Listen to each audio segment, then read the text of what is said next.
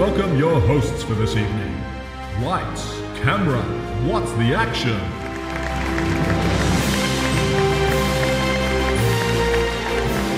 Welcome back to Lights, Camera, What's the Action, the podcast about betting on film and television awards. I'm Tony Coca-Cola. Over there is back is the Professor. Hello, Professor. Oh, season 3. Great to be back. Welcome, gentlemen. Season 3, indeed. And over there is Max Wren. Hello, Max.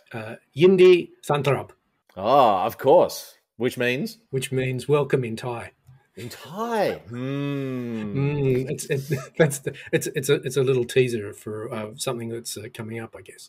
For what's to come, absolutely. Well, yes. I hope you've all been spending your lovely Campion cash over the past few months, but we're back for season 3. Yes, the Emmys are coming up next month, and the Oscar race is about to sort of kick off proper with the September festivals. There's Venice, Toronto, Telluride, New York Film Festival. All right, let's kick things off with a quick odds and ends. Sportsbet has a Venice Film Festival market up for the Golden Lion. Venice is 31st of August to the 10th of September, so coming up pretty soon. So get on the reviews early because there could be some value to be had there. And Sportsbet also still has a bunch of film-specific box office markets up, sort of depending on what's coming out this week, this month, whatever. They still have the highest worldwide grossing film 2022. I'm not going near it, but the outright fave is Top Gun Maverick. It's like 167. Now, Professor, did Max and I poo-poo you earlier in the year about Maverick taking this? I have a vague memory that we did. No, this never happened. This is a fiction. This is a fiction. It was actually a bet that I made last year, thinking it was going to be released last year. Oh, right. And the Wuhan virus got in the way of that. And then it was relisted as a market for the 2022 global box office king at $21. And guess who did not pull the trigger? Oh, Professor. Professor. A little bit burnt by the Chinese box office dramas of last year, so I stayed away. I think we're all staying away from box office. But Tony, going back to Venice, Venice is jam packed. Oh, Venice absolutely, it is. Talking about stars. It's cinephiles' dream in a sense. They have an incredible lineup, and just looking at the players on the sports. I mean, that's tough. That is tough. Yeah. It could be one of any 8, 9 potentials, and I can't. I wouldn't hazard a guess at this point. But yeah, you're right. I mean, maybe after 4 or 5 days after some of these films have played, and if something really breaks out, if there's the next day that there's a Metacritic of 92 or something from, I don't know, the Florian Zeller film or something, that it may be worth getting on at 8-9 to 1. Yeah, definitely. I think Venice will 95% show us who's winning Best Actor this year, because I really think it's a 2-horse race. It's Jackman or it's Fraser, maybe Driver for White Noise as well, but I think it's Jackman versus Fraser, and we're getting Austin Tony. Not for the win, I don't think so. Yeah. And both, The Sun and The Whale, they're going to get shown at Venice, so that'll be good. It might also tell us who's going to win actress, because we've got Blonde with Ana de Armas and Tar with Blanchett. Yeah. They're both at Venice as well. So I think it could really provide a big clue about actor and actress this year. Yeah, so there's 5, 6 huge films that are in contention of those 3 or 4 picture, director, actor, actress categories for Oscar. Yeah, big. Right, what have we been watching? Professor, why don't you lead off? What have you been watching? Well, why don't we go to what is it? Everywhere, Everything at Once? Is that what it's called? Everything, Everywhere, all at once. There we go. To much fanfare and an indie box office standout achievement for this year. A small screen experience for me for this one, and I think in summary the hype didn't sort of match the reality of the experience. Jamie Lee Curtis, an absolute standout feature. Really enjoyed her, and this is not an insight. It's a totally nuts, and to borrow Matthew Riley's term, a bonkers movie. And you got the Matthew Riley dictionary handy there. Yes. Yep. And Tony, I know you've been active on some of the forums about Michelle Yeoh, and I completely concur. I don't really understand the push for the narrative and the legacy of work. Crazy Rich Asians and Crouching Tiger is not a legacy of work. She's been busy, but it's got to be a quality bank of work there. So it was a C experience for me. Well, I caught it on the big screen. I didn't know much about this film going into it, but I did read a little bit of who the directors were. One question I want to ask the professor is, like, what was the expectation? You said it didn't match the expectation. What was the expectation that you had going into it, Professor? Oh, it's just going to be 2 hours plus of awesomeness, and never seen anything like it. And it's pretty wild, but I have seen some of this stuff before. Yeah, I have too, but not in a narrative film, not in going into in an event cinema theater, and that was the real surprising thing for me.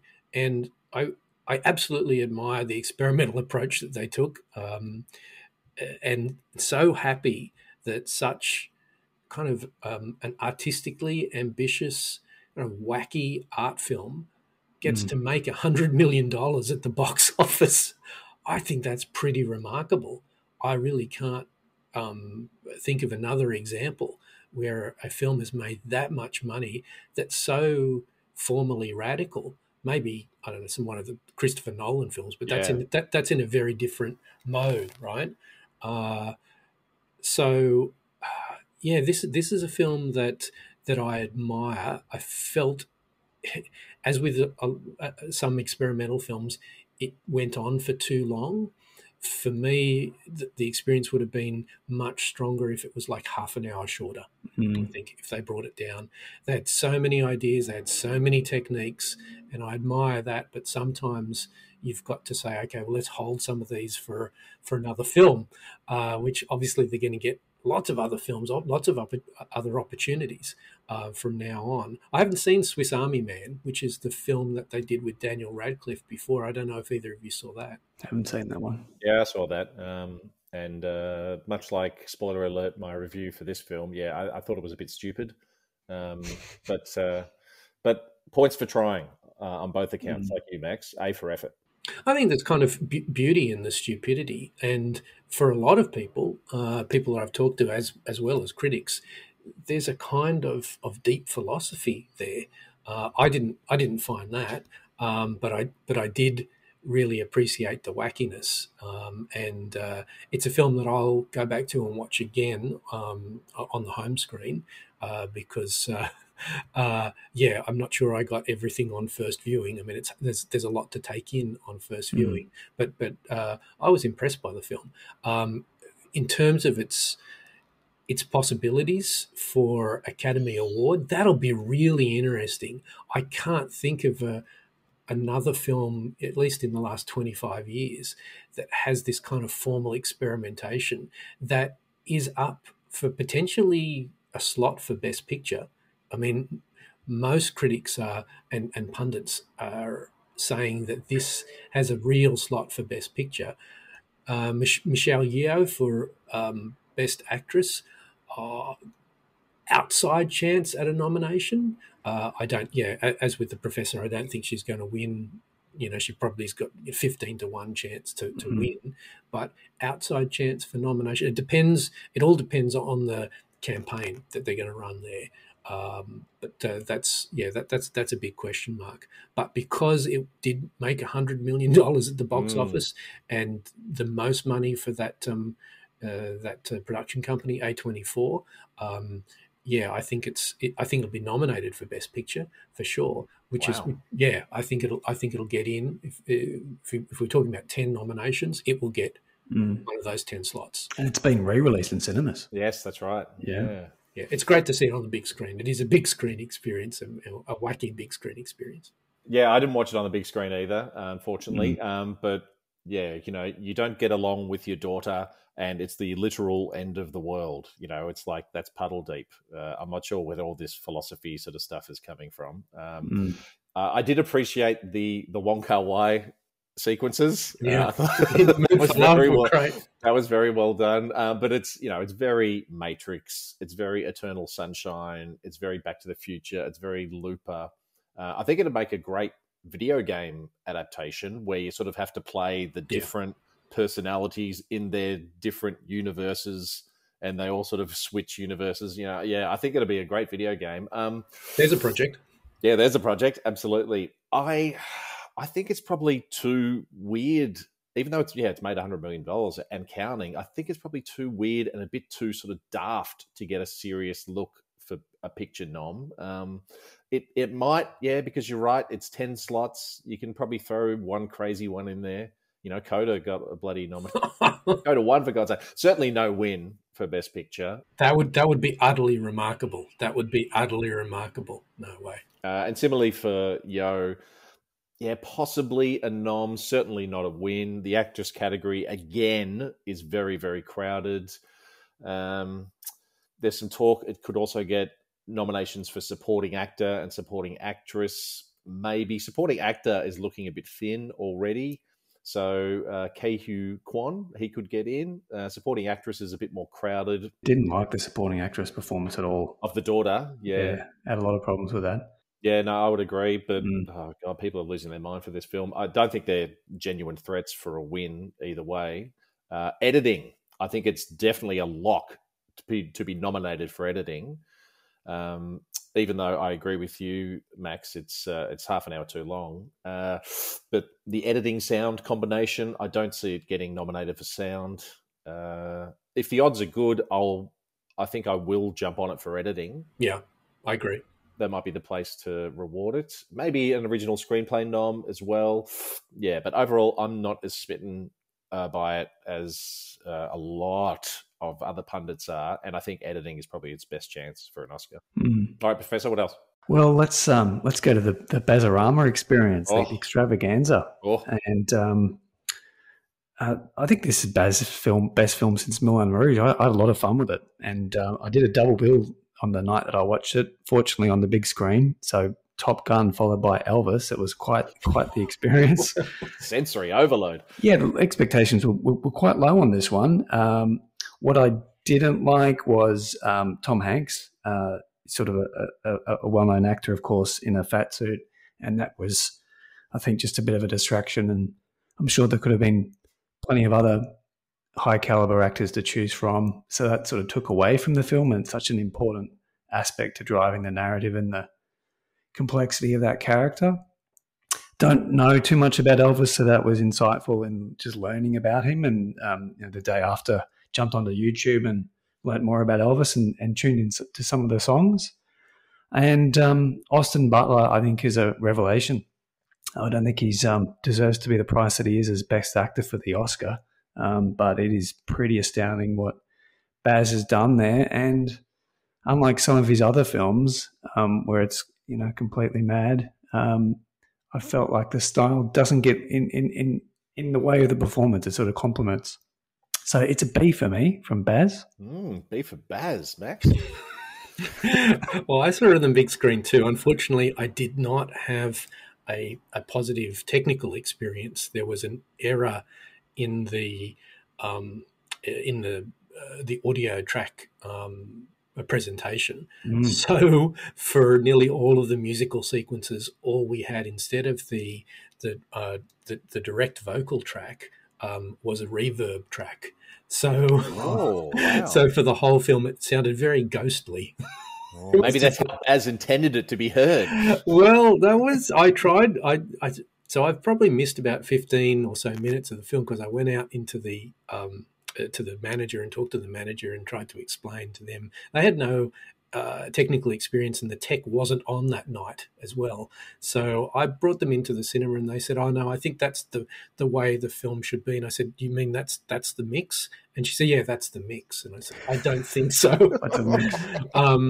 My wife is a professional TV editor, within 2 minutes identified that there was a problem with the audio track and just said, no, this is not good. And it really affected my experience in falling into the fiction of the narrative and getting taken away by the drama of Elvis's life. So that's a shame. I will watch it again at home under better circumstances. But just to clarify, you didn't have kind of like a ghostly super reverb audio track when no. No, it was a hyperdrive experience. Yeah.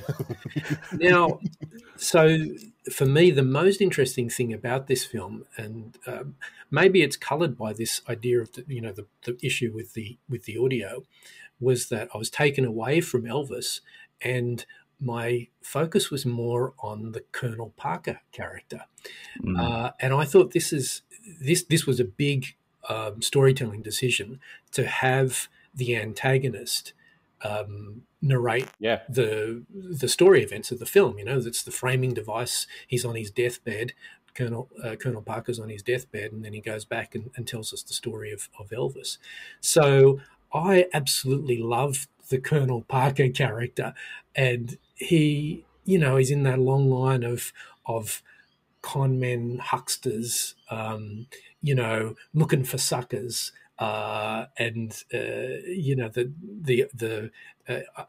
I'm a fan of exploitation films from the 30s, 40s, and 50s, and there's a whole number of these guys, these producers. They were called the 40 Thieves, and their whole idea was to sell sin to suckers.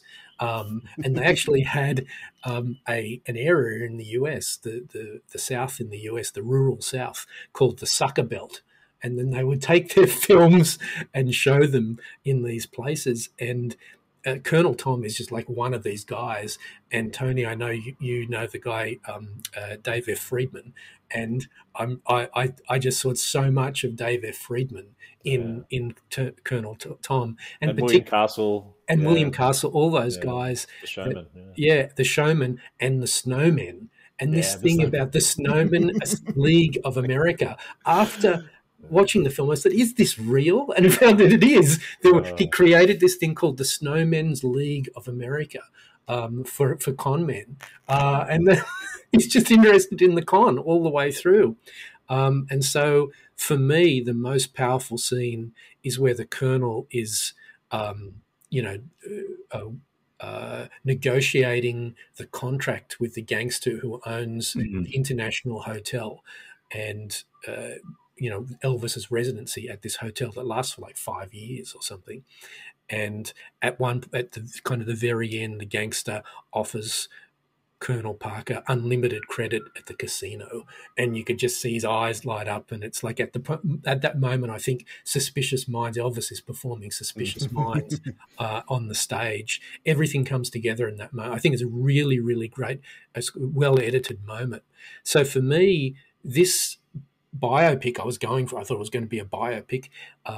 For me, it was far more about kind of the intersection of popular art and commerce. So things like greed, exploitation, fame, capitalism, excess, all of these things, a number of these things that are kind of essayed in Guillermo del Toro's Nightmare Alley in some ways. So I saw it more about that than Elvis himself. And that made it a more enjoyable experience for me, knowing that I really couldn't enjoy the musical sequences because of the poor audio track in that thing. But yeah, that performance, it's hard to get past the kind of outrageous pantomime performance of Tom Hanks with the nose and the cane. I loved his cane. That was fantastic with the clown on it. But it's like, no, this is what it's all about. I don't think I think it's less about Elvis, and I think it's more about, American exploitation and commerce. So that made it interesting for me. I liked it. Yeah, I thought it was fine. The first half is definitely much more Baz than the second half. I think the second half is actually pretty flat.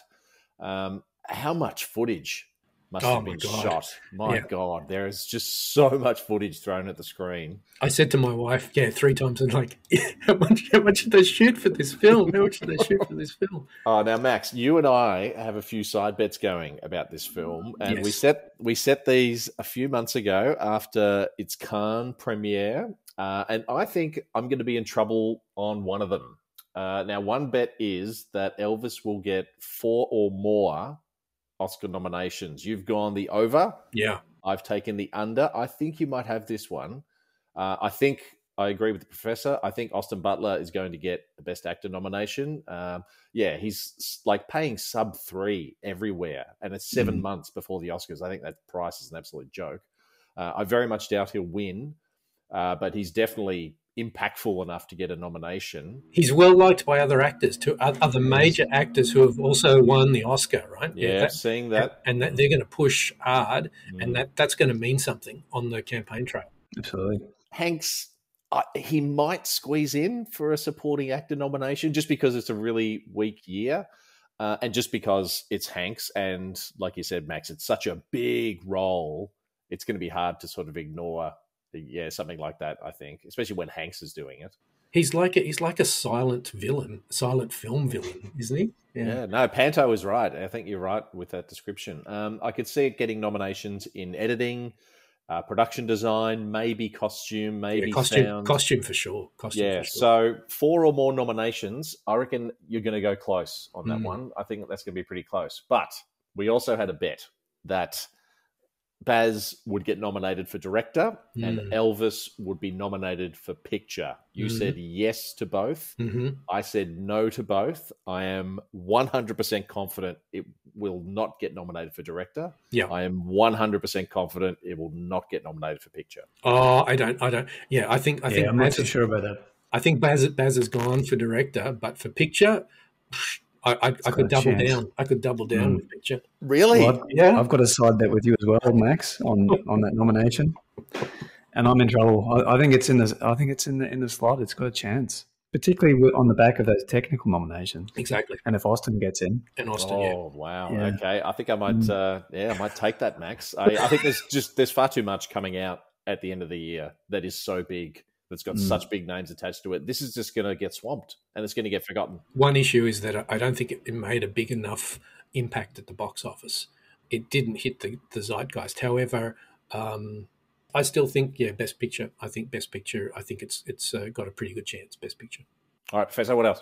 Let's talk about The Northman. And I made the tactical error and didn't follow Max's advice, which is to watch this one on the big screen. I didn't do that. I watched on the small screen and wasn't quite the experience that it would have been, of course, on the large cinema. Big kudos to Alexander Skarsgård. I think this is just an all-in performance. It's quite remarkable, particularly on the invasion scene there. And it's an actor who's quietly building up an impressive body of work. Think about the character he plays on Succession, which is hilarious. The Little Drummer Girl, a less-known TV show that was quite good. I have a lot of fun with it. I felt like the film was let down by Nicole Kidman and just the age difference as his mum. So it was a B for me. Well, I saw it at the cinema, an extraordinary experience, and now I've also watched it 4K on the 4K Blu-ray at home. It's utterly mesmerizing for me. This is my favorite film of the year. Whoa! So far, completely remarkable film. Just as we were saying with everything everywhere, that they're these really unusual films. These films that are incredibly ambitious. Northman is incredibly ambitious, and Robert Eggers is, without question, I think one of the 10 top American directors at the moment, like new director. Every film that he's made so far, each feature film, this 3 is just he's just on fire. And I fell for this hook, line, and sinker. I think the sound design is extraordinarily evocative.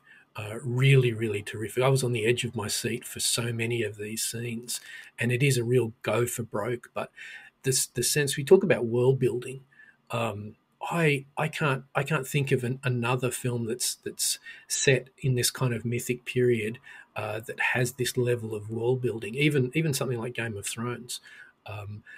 Unfortunately, it didn't fire at the box office, and this was an expensive film, right? I can't remember. What was it, like $50 million or something? I think it was close to 100. I Was think it? that was the big, the news about it. Yeah, just because this is better bloody succeed, because you're giving a very arty director a whole heap of cash. And we'll never see another film like this again. And that's super sad. But at least we have this film, and it absolutely stands up on multiple viewings. Well, I've only seen it one other time, but in really good circumstances. No, I was completely taken away from the first image through to the very last moment of this film. For me, it's the sound design of the year for sure. I can barely remember it, which probably isn't a good sign. I do remember walking out. I saw it at the cinema, walking out and thinking, "Oh, it's just a carbon copy of Gladiator." You know, the family killed into slavery, revenge against the king, and then you go to heaven. You know, done deal. It's the exact same film. Technically very impressive. I think it probably will get some craft nominations. I don't remember the sound as much as you, Max. Wow, you can't remember? No, I don't. But cinematography, maybe. Costume, maybe. Production design, I think almost yes. Definitely a yes. I don't think there's any wins to come out of it anywhere. It came out far too early, and there's too many other strong candidates, I think, in the wings. But I did like Kidman, Professor. I thought she was fun. But overall, much like Everything Everywhere, I thought it was a bit silly. I thought it was a bit stupid, and it didn't work for me. The hero's journey, Tony. The hero's journey. Well, I've seen it a jillion times, and yes, we have. We've seen it a jillion times, but we haven't seen Robert Eggers do it in that way before. And it's I'm sure we can talk about like particular plot conventions that we've experienced ad infinitum, but just the level of artistry and craft, it's extraordinary for me. All right, Professor, bring us home. Let's go to the caves of Thailand with the maestro, Mr. Uncle Ron Howard, the outright favourite for Best Picture across some bookies, and one of us has caught a big whale there. So I'm still stinging a little bit from the Rescue snub nomination, and what a high standard and benchmark that sort of documentary experience provides, and sometimes takes away from this experience because you know exactly what's about to unfold. So for me, a bit of a mixed bag. So on the downside is some of the pretty bad dialogue. In the opening exchanges, when the British cave divers arrive, they're having a bit of banter and a joke around custard cream biscuits. Like, oh no. And then character work. That's like deep character work, Professor. And then the heavens open up and it starts raining, and we establish visually, and we're reminded many times over that the caves are flooding. And then one of the fathers walks over to the Thai Navy SEAL personnel and says, "The cave is flooding. I don't know whether my son's alive or dead." Oh no, you didn't need to do that scene. There are, however, moments that I think are really well done by Ron. So he shows restraint where there are some big moments that he could have played big, but instead he pulls back. And the power and the remarkable nature of the rescue is still compelling to watch. So it's recommended. What did you think, Max? Well, this really surprised me. 149 minutes, I think it is altogether. It's not what I expected from Ron Howard.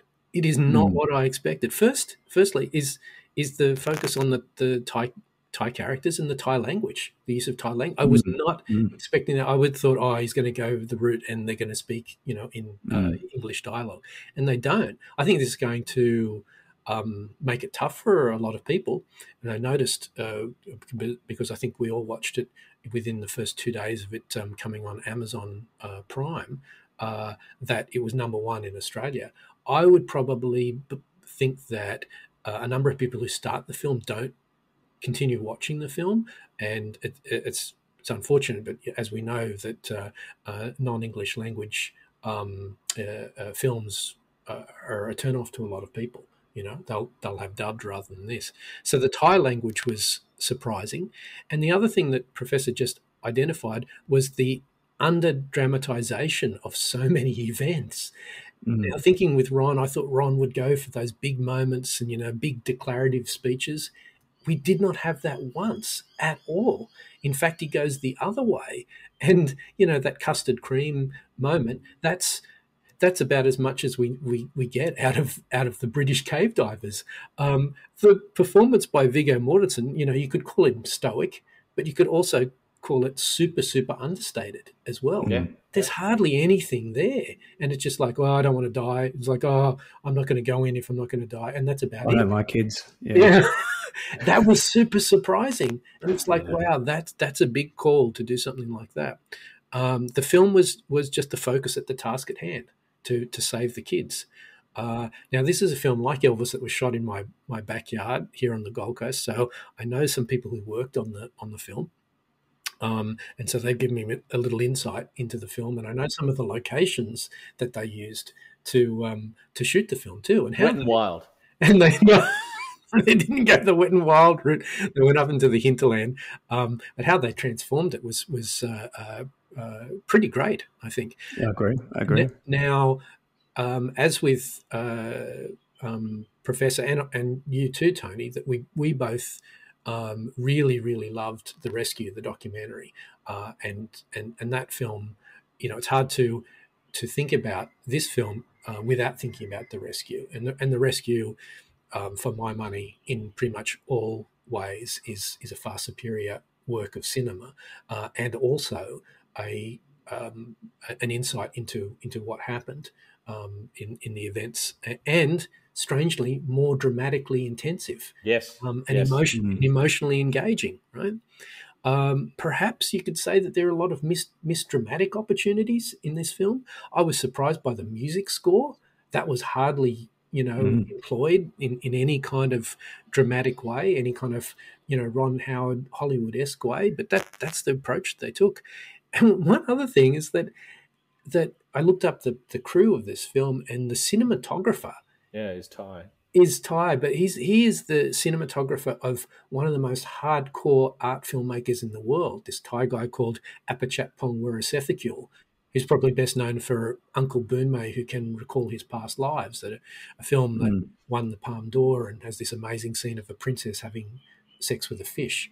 If you can imagine that, it's really lyrical. And one thing that Ron Howard incorporates from Weerasethakul's films is the kind of Thai spirituality, and we keep going back to this sleeping princess that is at the entrance to the cave, and I thought that was pretty beautifully rendered in that way. But this was a film that surprised me, and I'm still not too sure where I sit with this film, but in terms of Ron Howard's films, I think this is one of Ron Howard's best films. Strangely, yeah, it's one that I did not like, which I really do not like any of his films. I'm with you, Max, on a lot of what you've said. I agree. It was interesting that they focus on the Thai people quite a lot throughout the film. Do you think maybe that was a caveat of like the Thai government to make it potentially? We've got to show that we were involved, doing other stuff as well, and it's not just two divers who did everything. I think you touched on an interesting theme there, Tony, and one that wasn't, from my memory of the documentary, explored, which is the white savior complex, and there was tension when the Americans and the British divers arrive, and think, who are these guys?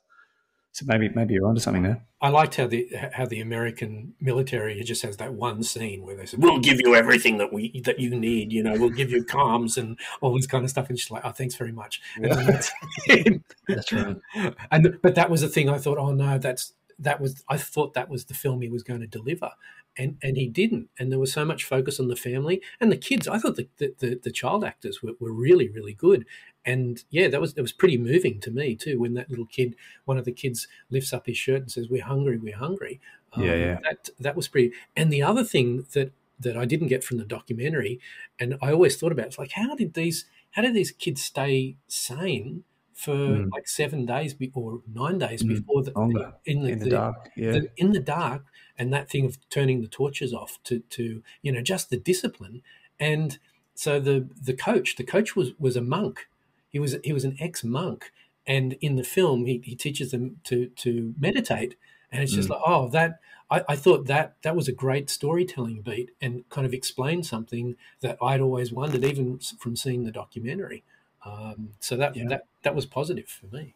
Yeah, if you haven't seen the Rescue documentary, I imagine this would be fine. But yeah, having seen the Rescue and knowing how great it is, and it's even under 2 hours, the Rescue, and yeah, comparatively, I think this was pretty ordinary. I agree, Professor, that the dialogue is really strange. Yeah, the performances, they actually don't say a lot, like Colin Farrell, Viggo. There's actually not a lot of dialogue spoken throughout the film. I like that. There's strangely no tension for me. I think it completely lacked like the sort of crushing claustrophobia that you got from the doco. I didn't, or maybe just because I knew the story beforehand. I'd seen the Rescue beforehand. I thought it was really no tension whatsoever. But do you think that was his intention to avoid that kind of dramatization? High drama, high melodrama. Well, perhaps, I don't know. Yeah, maybe. But I mean, I just wasn't getting the same effect from the film that I should be having. It's like, Jesus, they're going through these tight spaces. They've got to keep the mask on the kid, and they've got to check that. And I got that in the doco. I didn't get it here at all. But it's an interesting example of where a filmmaker, I think, it's conscious not to go that route and just to present things in a very matter-of-fact fashion. And, you're talking about the cream donuts and the conversations that happen between Viggo Mortensen and Colin Farrell. And their characters, they are just like absolutely bland, ordinary, everyday guys. I love the scene where Viggo Mortensen goes back to his home and makes his cup of coffee, and and it's just like nothing. At the beginning, I thought I'd missed a scene or something where they both take on the job, and it's like, oh, why have you taken this job? Like in a Hollywood film, there would be over explication of the psychological reasons, blah blah blah, all this kind of stuff, and it's just like on the phone, it's like, oh, you're going to do it? Yeah, I'll do it. All right, well, I'll see you there, and that was it. That's right. Well, it gets started very quickly, doesn't it? So guys, where does this sit now as a favourite, and can it make the 10? It's been quite remarkable that in July it was featuring in none of the top 10 nomination lists, and yet it was bookie favourite. Does it just fade from existence now? Yeah, absolutely. I think, well, Amazon, I think Amazon, proved to just, dump it on this weekend. But I mean, the reasons why we went hard at 13 Lives was the subject matter and Ron Howard, and thinking that it would be this, big, Hollywood type film, and it was none of that. And I think I just think it'll completely disappear. Disappear. I don't think it'll get nominated for anything. Yeah, I would agree with you, Max. I don't think it's going to get nominated for anything. Yeah, we did go hard as soon as possible. I got it at 61, which was, I went and checked the bet slip on March 31st, which was 2 days after the last ceremony. So I was on very early. Ready, Tony. Exactly. But yeah, I'm not getting that money back. I don't think it's going to have a showing. Yeah, I agree. Anywhere, any category. Right, so let's jump into the Emmys, the 12th of September, 13th September Australian time. Very, very disappointing coverage for the Emmys this year. Clearly, it's a case of once bitten, twice shy for the bookies. Where's Ned's? Where's Ned's? Where's Sportsbet? The Sportsbet only has 3 categories. They got drama series, comedy series, limited series. Unibet has drama, comedy, limited series, plus Best Actor, Best Actress in Drama, and Best Actor, Best Actress in Comedy Series. No limited series acting categories. That's very strange. But anyway, hopefully more markets will pop up the closer we get to the Emmys, because at the moment it's very barren and it's not good enough. Drama series: Succession, is the very short favourite after opening. I think it was sort of equal fave with Squid Game when it first opened. Yes. Yeah, $3. Yeah, Juicy. Very juicy. Now the best is $1.75 at Unibet. Squid Game 4. Better Call Saul is paying 8 at Sportsbet, 11 at Unibet. Someone's made a bet there. Ozark, similarly, 9 at Unibet, 13 at Sportsbet. Then you got Severance, Stranger Things. Stranger Things is shorter than Euphoria. That doesn't seem to make sense for me. You can get Stranger Things at 17, Euphoria at 34. That's crazy. I don't know about that. I think Euphoria is should be much shorter than Stranger Things. But this is Succession's absolutely, yes. Can Squid Game take this out? Do they have a chance? I mean, I can't. What's the buzz on Squid Game? I just feel like it's a sort of a short term meme trend, and I don't think it's going to overpower the quality of Succession. Yeah, I would agree with you, Professor. Comedy series, Ted Lasso is favourite, even though we haven't seen it for nearly 12 months. It's been a long time, yeah. $2.50 is the best at Unibet. Hacks, 5 at Sportsbet you can get. Barry, $4.75 at Unibet.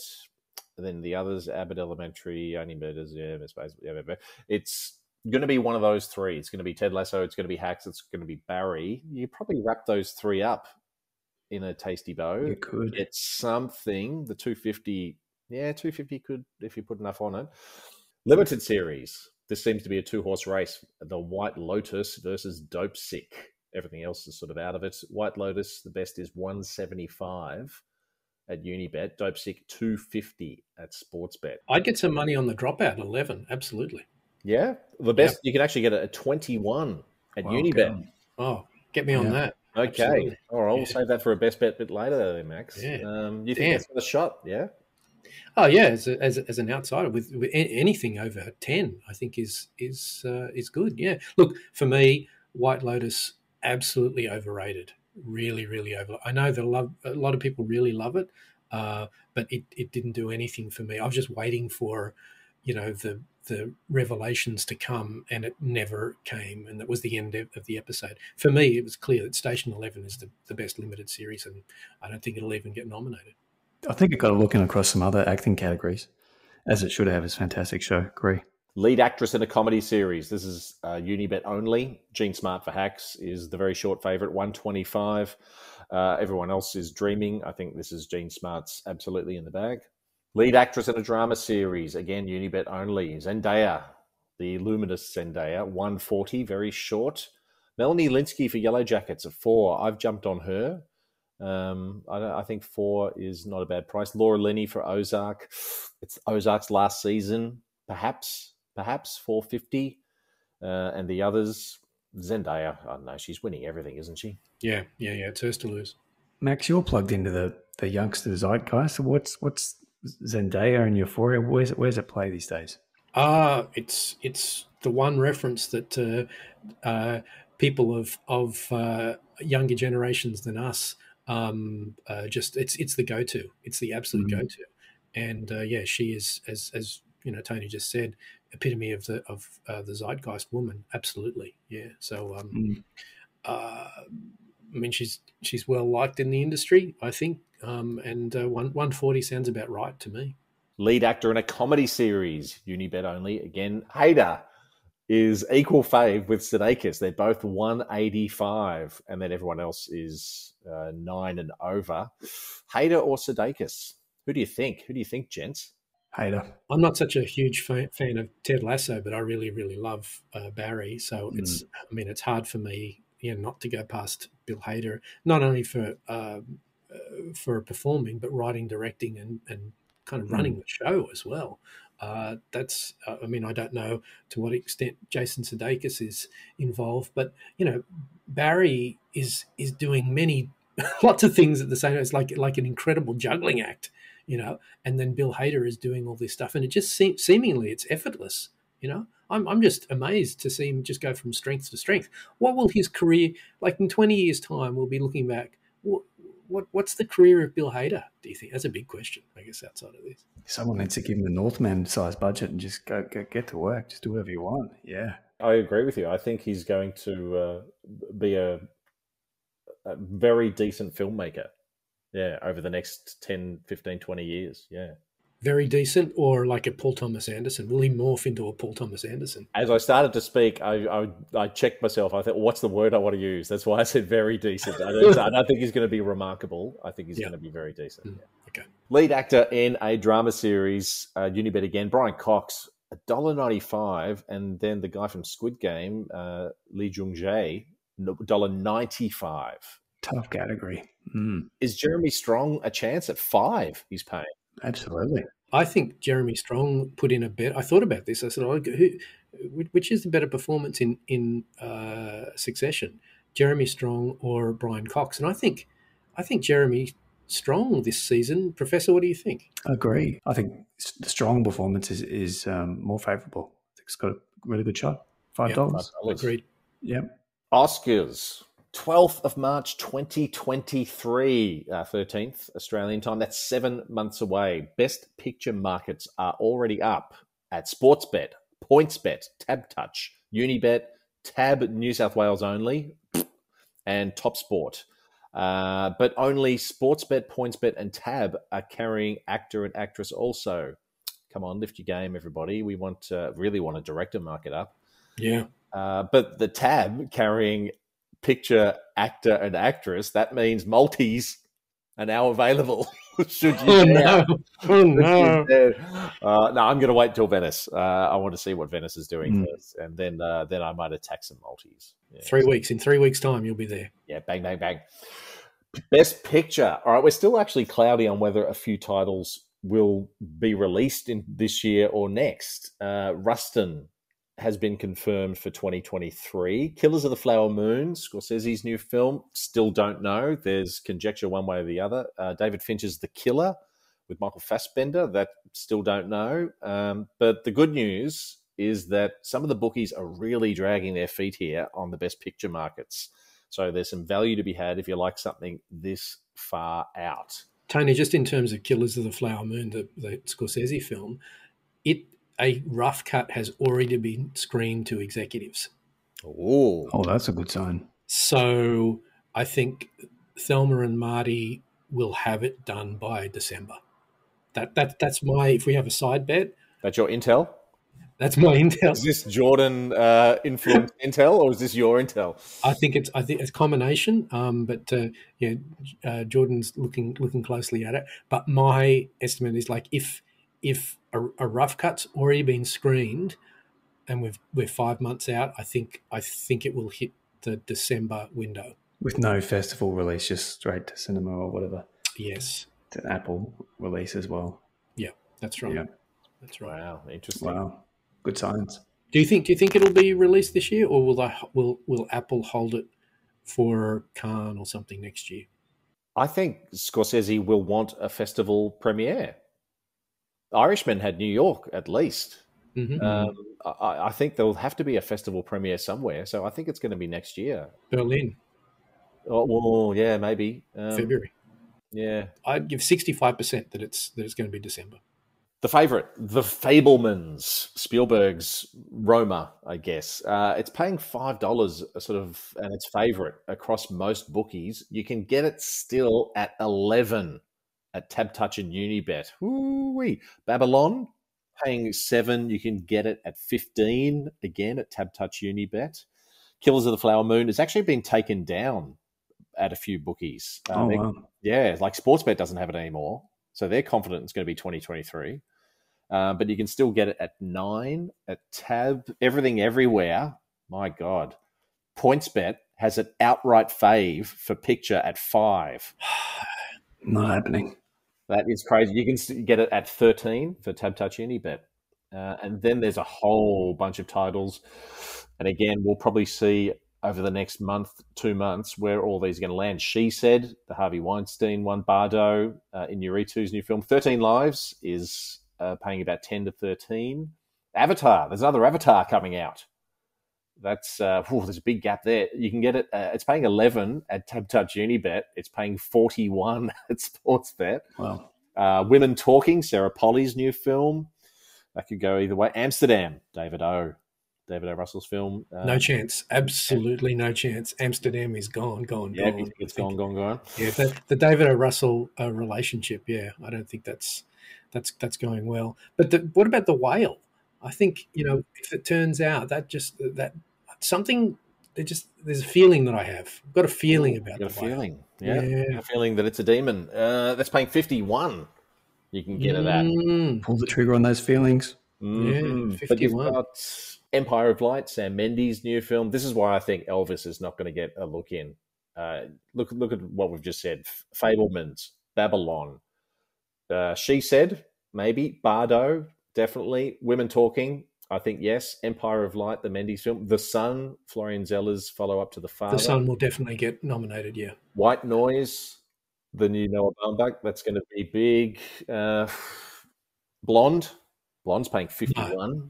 I think some of these will be too arty, and I think you'll want an Elvis, you'll want a Top Gun, maybe. Yep, that's right. I mean, Maverick's a remarkable Hollywood film. I think we haven't reviewed it yet, but it's I got to see it and I was very, very impressed.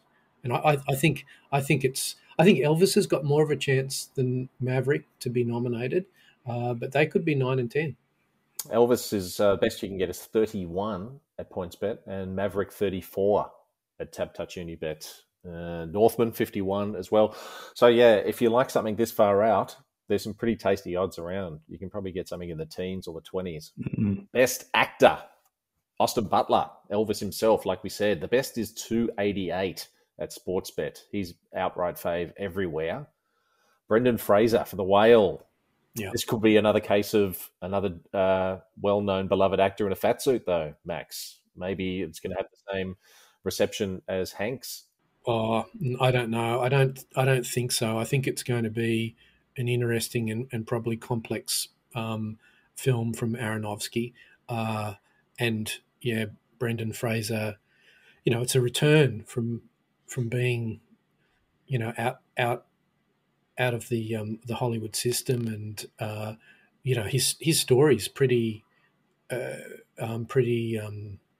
sad, I think, of being out, and he was sexually abused by the president of the Hollywood Foreign Press Association, who is now obviously gone from that position, and he had many psychological issues that he had to deal with, and I don't know. As I said, I've got a feeling about The Whale, and particularly Brendan Fraser, and I definitely put him in first slot for Best Actor. Throw in a multi-max. Here we go with the Fraser Whale. Fraser, yeah, he's paying 3 at PointsBet. Best is 450 at Tab. That's not too bad. Hugh Jackman, 350 at Tab, but 6 at PointsBet.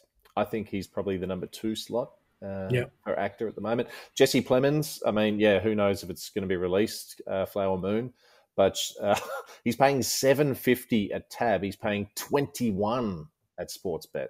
And we don't know if that's a lead performance either, do we? Exactly, yeah. So who knows? That's you're really taking a gamble there, so to speak. Coleman Domingo for Rustin, there's still odds available on him, but he is confirmed to be out. So worry about him next year. I think he'll do very well next year. Mm-hmm. Adam Driver for White Noise, 11 at Sportsbet. Christian Bale, 11 at Sportsbet for Amsterdam, the David O. Russell. I still think it's Fraser Jackman at this stage. And I think I'm with you, Max. I think I'm with you. I like Fraser a lot. Would you put Austin Butler in third position after those two? Yes. Yeah. Yep. Yeah, I've got those. Yeah, that's got 1, 2, 3. Yeah. I think Jackman is well liked by many, and he's got a body of work narrative that will also work for his favour, and probably in good hands there with the director of The Father. Yeah, it's going to be interesting to see if he's got the chops for it, I think. Yeah. Best Actress, Michelle Yeoh is favourite. Crazy Town. 450. Crazy Town. It is Crazy Town. She's paying 450 at PointsBet and Tab. You can get her at 6 at Sportsbet. Now, Margot Robbie, she's sort of second favourite pretty much everywhere. The best price is 5 at Sportsbet. She's got 2 chances. She's in Amsterdam and she's in Babylon. So no, she's not in Amsterdam. Don't worry about it. Amsterdam. No one's in Amsterdam. No one's in Amsterdam. Okay. But it's a bit tough when you've got like big, sprawling, multi-character. This is what we're guessing, that Babylon's going to be a big, sprawling, multi-character film versus a biopic, for instance. Yeah. And speaking of biopic, Ana de Armas, $6.50 is the best price at Tab for Marilyn Monroe. And then, check out this crowded category. Viola Davis for The Woman King, $7.50 at PointsBet is the best. Cate Blanchett, you can get her at $6, you can get her at $7, you can get her at $8 is the best at Tab. Naomi Ackie for the Whitney Houston, I Want to Dance with Somebody biopic. Biopics are plenty. 10, Sportsbet. Carey Mulligan, She Said, 11. Danielle Deadwyler for Till, another sort of biopic, 11, that's paying. Florence Pugh for, Don't Worry, Darling, 11. Jennifer Lawrence is back. Jennifer Lawrence is in a film called Causeway about a US Army officer who has a brain injury and has trouble, coming back into real life. She's paying 21 at Sportsbet. 21 for Lawrence's return. She hasn't been around for a while. What has she been doing? She's popped out a child, I think. God bless her. And strangely, Olivia Colman is paying 26 at Sportsbet and PointsBet. She just keeps coming up. She keeps getting nominations. How can she be 26? You know she's going to deliver. Undervalued. My God, she's been delivering the past 5 years. This is 26 is crazy price, I think. Crazy. Okay, so Ana de Armas, what do you guys think of her chances? I mean, the film, the last trailer was excellent. It was very, very arty, and she looked amazing. How's this going to run? How's this campaign going to run? I love the look of the trailer, and it's got so many Oscar bait moments. So there's a tick for that. The concern or the counterbalance to that is the film going to get Best Pick nominated? That will help its chances enormously. And I'm probably going to say no. So I'm just on the fence and I'm just not sure. Yeah, there are so many, like Gold Derby pundits, for example, not even predicting her for a nomination, which I saw that. Absolute craziness. I think that's crazy. I'm with you, Professor. I think this is the role that's got it all. It's Hollywood royalty. It's glamour. There's big emotional moments. It's, by all accounts, very graphic in some places, which equals brave. It's a brave performance. It's coming from a respected filmmaker. It ticks many, many boxes for mine, but it's going to be weirder than Spencer. If you've seen the script's available online for the film, and the book has been out for a while, the film's based on, it gets really weird. And Spencer was a tough enough pill to swallow for most people, and this is going to be weirder than that. But you're committed, aren't you, Tony, to Anna? Well, when we get to our actions, family values, I'll be letting you know. Yes, I am already committed. So let's get to that right now. Our actions, family values, our best bets. Professor, I know you've got a thesis ready. Let us have it. So let's start with what's coming, in a few weeks' time. So that's Emmys, and keep your eyes on, as you suggested there, Tony, the other bookies. They should hopefully be posting more markets. So I'll just open by providing a watch list, and then I'll jump into sort of high and medium conviction bets. So a watch list is around some of the ones that I really like, and if the price is right, we'll take the plunge. So some of the categories that Jennifer Coolidge, which all reports everyone's just saying is a shoo-in, expected to open pretty short, but again, just a price watch. Amanda Seyfried in The Dropout, comedy supporting actor with Henry Winkler, and then a drama supporting actor. Just look out for the markets for Kieran Culkin on that. So they're the ones that I would like. Then the markets that are available, and Unibet, as you suggested, there have some quite interesting and different prices from Sportsbet. So a medium level conviction on Bill Hader. I think what he does this season is pretty remarkable.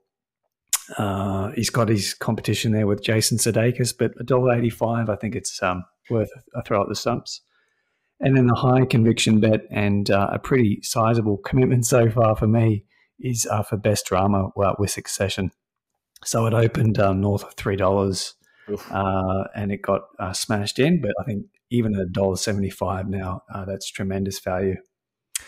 So I can jump into the Oscars if you want me to keep going, Tony. So I think the one to watch at this stage of the race is just focusing on the sort of the blue chip directors and let that be your compass. So beginning with Damien Chazelle. So 2 of his last 3 picks have been nominated for Best Pictures. La La Land, which he won and then lost famously on that night, as well as Whiplash. So Babylon at $15 for Unibet. I think it's a great price considering that the opposition in Sportsbet have got the same at $7.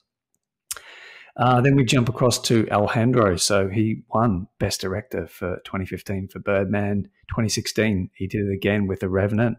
And at $25 on Unibet, that's an absolute steal. Netflix, by all indicators, have chosen this to be their main push for the award season.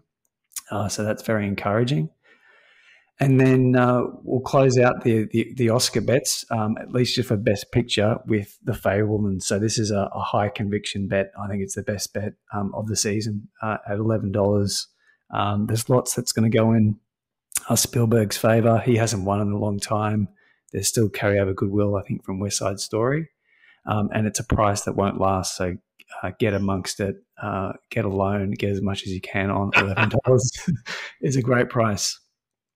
So then into Best Actor category. And again, following the line of Mr. Marty Scorsese. So the Irishman nominations, Oscars was for Al Pacino and Pesci. Wolf of Wall Street nominations included Jonah Hill and DiCaprio.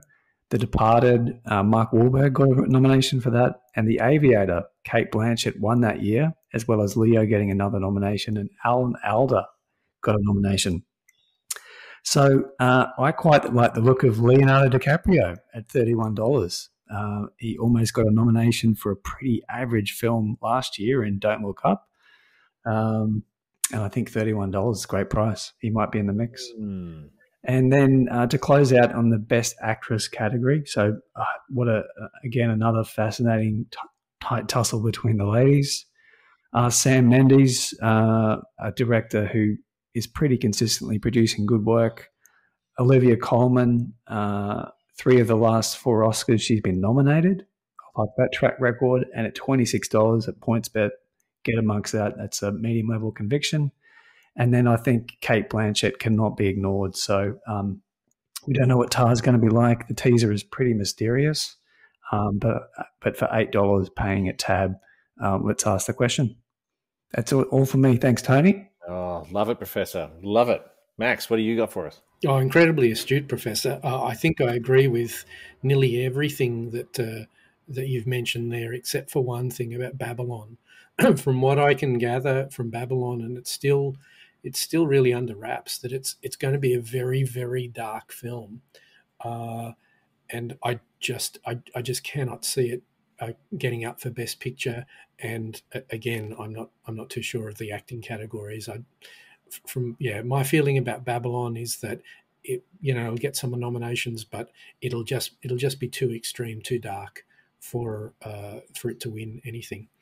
So I've got 3, and some that we've mentioned. I think with the Emmys, the limited series, I like The Dropout, and I liked it at 11, and I really like it at 21, which I didn't know was available at 21. So I think that's a low conviction possibility. Ana de Armas, I think she's got an excellent chance, and so I'd load up on her as high conviction on that. And as with Professor Fabelmans, it has my highest conviction. And it's bet the farm on the Fabelmans. What do you guys think that when the director market for the Oscars is released, where will Spielberg be priced? Well, you've got Fabelmans for picture. It's $5 pretty much everywhere. I would think it's going to open under $5. He would $2.50. Yeah, $2 or $3. Yeah. Hopefully it's going to be a bit longer than that. I would say if it's like $3.54, Oh, that'll be great. Yeah, pounce on that. Yeah. I still think 250 is great. Really? Yeah. Do you think that's what it's going to open at, though? As short as that? I think so. Oh, I think so. Well, who else would be in the mix? It'd be Alejandro. Who else will be nominated? Yeah, it'll be Iñárritu. I mean, it could be Chazelle. It could be Scorsese. You think it's in there? I think Aronofsky, Bernbach, Zeller. Yeah, all those guys. I think if there's confirmation that Flower Moon is definitely getting released this year, it'll be Spielberg versus Scorsese, I think. Oh, good. And that's going to be quite an interesting race. Yeah. Like Killers of the Flower Moon is going to have to be very, very special because everything just is pointing towards Spielberg to win for The Fabelmans. This is his personal story, that whole thing that he's never made a film that's this directly autobiographical. Obviously, films like E.T. and all the rest of it have elements of his family within it. But no, I think that, this is his time now. He's like mid-70s at the moment. Yeah, it just all lines up for this. And at 250, if it opens at 250, I'm going heavy. Yeah, all right. I'm not crazy about the Emmys this year, just purely because there's not enough markets available. I've only got like 7 bets on, I think, and I think 3 of them are Hacks, Ted Lasso, and Barry in a threesome. So nothing's really grabbing me. But yeah, early Oscar action. Yeah, I concur with both of you for Best Picture. Fabelmans. I like Spielberg. Yeah, more for director than this for picture, but at $11 at TabTouch Unibet when it's $5 everywhere else, that's just incredibly tasty. You've got to gobble that up. That's fantastic. Actor Fraser. I got on Fraser as soon as the market opened, but the best price was only $7, and unfortunately, but the best you can get it now is $4.50 at Tab. And yes, I've gone quite heavy on Fraser already. I think that's going to be the one. And actress, Ana de Armas. It's going to be a weird film, but $6.50 at Tab. I'm already on her. Not as hard as Fraser, but reasonable. Why do you think the Gold Derby pundits are not rating her? I think the NC-17 rating is throwing everybody off. I think that's the big one, I would say. But I mean, who even notices what things are rated anymore? It's just you watch it on your TV and that's it. Especially if it's Netflix. That's right. Just push the button. Oh, I like your argument though, Professor. Is it going to get nominated for picture? I would agree that it's not. But Tammy Faye didn't, so look what happened. Yeah, that's true. What is going to get nominated for picture? Maybe Everything Everywhere for Yo will help. Babylon, maybe. Viola Davis, I don't see that getting... I don't see it. Looks bad, that Woman King trailer. Yeah. Tar. I can't see Tar getting nominated. I don't know. I think that's going to be even weirder than Blonde, I would think. Carey Mulligan, maybe, for She Said. I could see that getting a nomination for picture. Coleman, Empire of Light, that could come close to a picture nomination. And 26 for Coleman, that's absurd. Yeah, I'm going to put something on that right now. That's crazy. And that's it. Oh, we're back. We're back with a big one. Well, thank you for listening. Thank you, Professor. Thank you so much. See you next time. Oh, thank you, Max. Many thanks, Tony. Many thanks. Many thanks. We're on the Twitter and the Facebook at LCWT Action, on YouTube, of course. We'll be back in a few weeks, I would think, prior to the Emmys, hopefully with some more markets available. That'll make things very, very good. And once again, remember, it's a thrill to be nominated, but it's even better to be compensated.